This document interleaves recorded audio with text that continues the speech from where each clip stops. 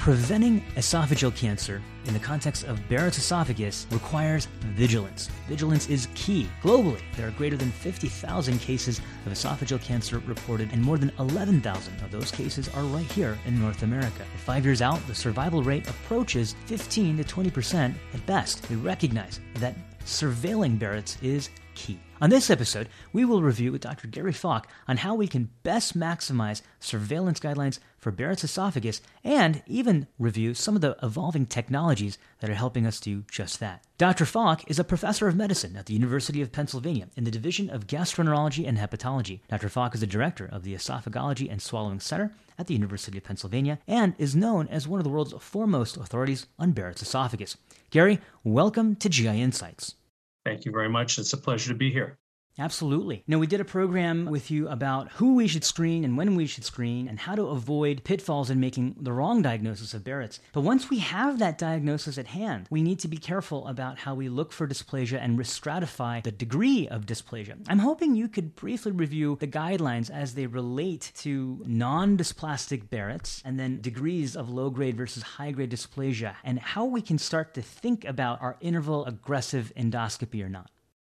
Once someone is given a diagnosis of Barrett's esophagus, they are classified as non-dysplastic, indefinite, low-grade, high-grade, or intramucosal cancer, and our approach to each is very different. In the setting of non-dysplastic Barrett's esophagus, individuals who have had adequate surveillance and biopsies, the current recommendations are endoscopy at 3 to 5 year intervals. That may change in the future, stratifying individuals by length of Barrett's by less than 3 centimeters or greater than 3 centimeters, with less than 3 centimeters going for 5 year intervals and greater than 3 centimeters going for 3 year intervals. That is taking place in other parts of the world today and may start taking place in the United States in the future as well, but that remains to be seen. Indefinite for dysplasia is a very common diagnosis when the pathologist really cannot clearly sort out whether someone has inflammatory changes or dysplastic changes. And in a situation like this, and all aspects of dysplasia, a number of steps should take place. For indefinite, the first thing that should happen is have that diagnosis reviewed by someone with expertise in GI pathology. If there is going to be a problem with indefinite for dysplasia, that usually will take place early on within the first 6 months. And what's the reason for this? This and low-grade dysplasia may in fact be markers of more prevalent higher level lesions. So for indefinite for dysplasia, the recommendation currently right now is to repeat an endoscopy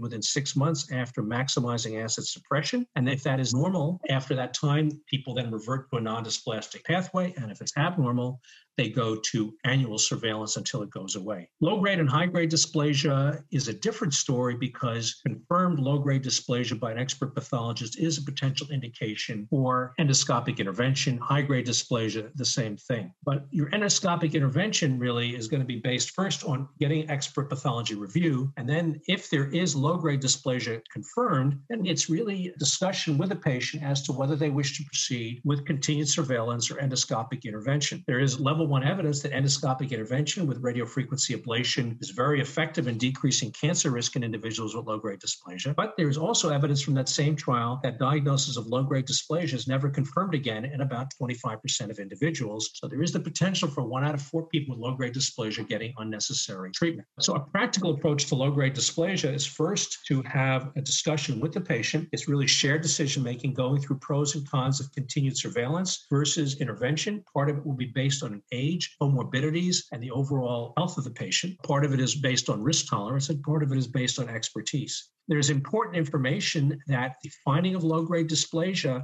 in addition to being downgraded, may in fact be upgraded. This concept of prevalent disease may be present. So I typically will recommend a repeat examination within 3 to 6 months on maximal acid suppression to exclude a prevalent higher level lesion. And you're really on high alert to be able to remove anything with endoscopic resection.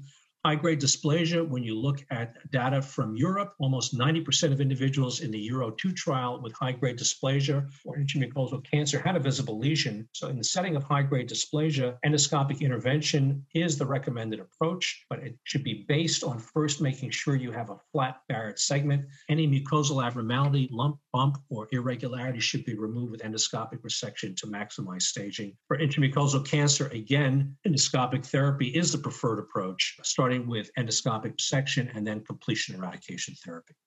So let's say we visualize a nodularity in an area of Barrett's. Should we be biopsying that? Should we be referring that for EMR? What should be that next step?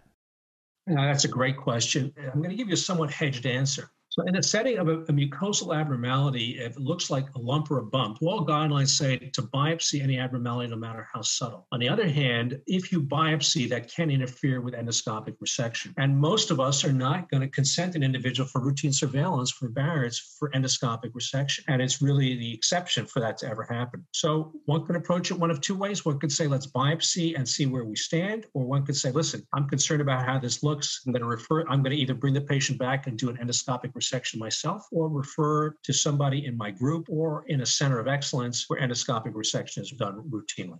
I think that's important. And I think it depends on the experience of that endoscopist, which decision they make. But to be wary that there are some great specialists who do have the time and skill set and tools to go ahead and resect some of these completely and to contact your local tertiary care center for that expertise. We talk about ablative therapies for some of these dysplastic lesions. Again, this is something that most endoscopists are going to refer to a high-volume center and specialist such as yourself. But just to walk us through, when we counsel our patients, how does one decide to use RFA versus cryo, for instance, or some other ablative therapy?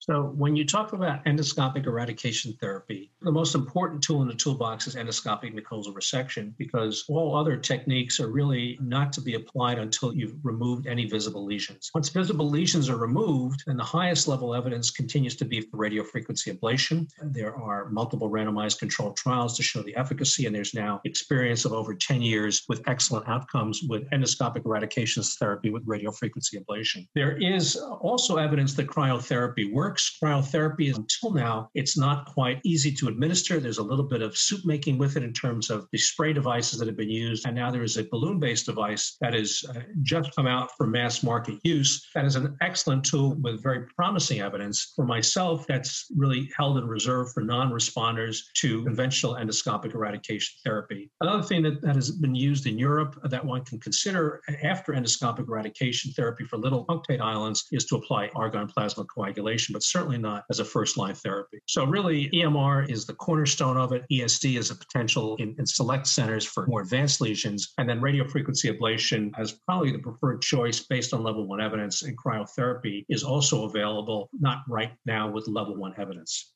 All points well taken. We definitely don't want to bury tissue and ablate. We want to resect first before we apply those types of ablative therapies. That's good news. For those just tuning in, you're listening to GI Insights on ReachMD, and I've been speaking with Dr. Gary Falk, where we have been reviewing surveillance guidelines for Barrett's esophagus and a brief overview of how we apply EMR and ablative technologies. Now, Gary, I want to shift a little bit. I want to talk about gadgets and some of the technology that are being developed. One that I've read with interest from afar as an IBDologist is the development of Watts technology. Can you describe to our listeners what that is and what its role may be in Barrett's dysplasia surveillance?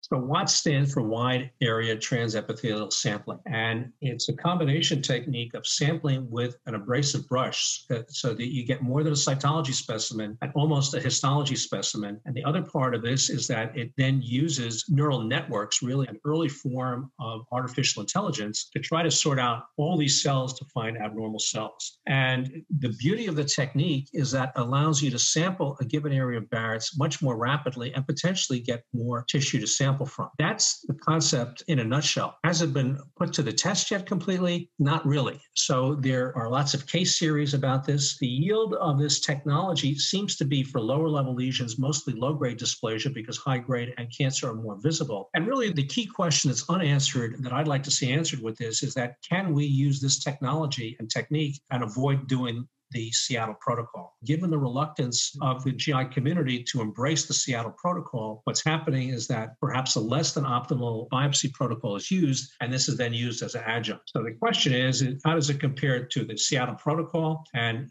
can you replace the Seattle protocol with this? And if you can, that would be a game changer because it would make surveillance tissue sampling so much easier. So there's promise. It's being used a lot, but it's unclear what the gain is of this compared to well-done surveillance with the Seattle protocol biopsies. I think it's a fascinating platform, but like you said, we still have a ways to go to prove where it's going to be most high yield. In the high-grade dysplasia, obvious advanced lesions, we may not need this technology to pick up what our eyes can. Let me step back and just kind of look at the big picture. We've talked a lot about how to screen and how to surveil, but I can't shake this again. You noted that even with non-dysplastic Barrett's, the risk doesn't go to zero with regular surveillance. Should we ever stop surveying somebody, or what would be the right scenario to stop?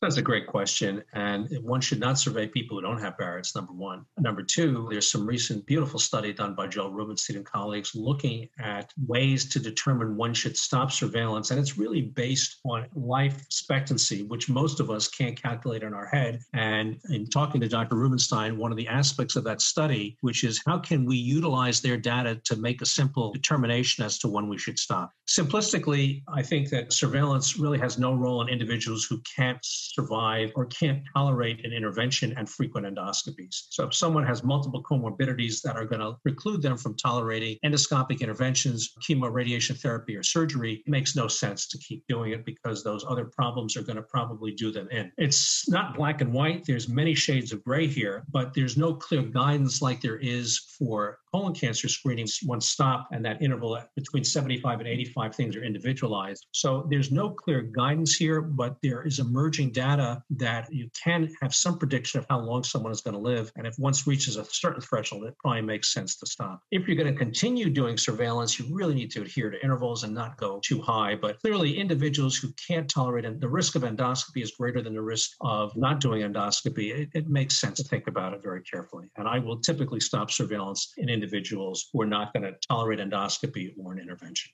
No, absolutely. That makes sense. I tell my patients that if we all live long enough, something's going to break, right? We're all going to develop something. But if you see a pattern, we have to balance that against the risks in your longevity individually. So lots of gray, as you mentioned. Dr. Falk, thank you so much. I learned a lot from listening to you. I really appreciate you taking the time to share your insights on our program today. Any closing remarks before we go?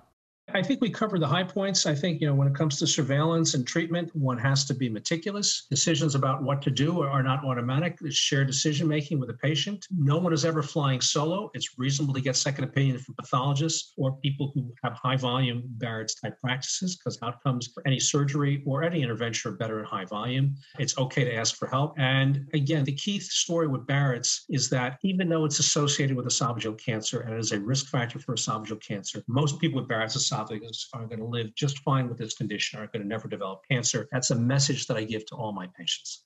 And that's a message that we should be sharing more with our patients to any anxiety as well. Thank you very much, Dr. Falk.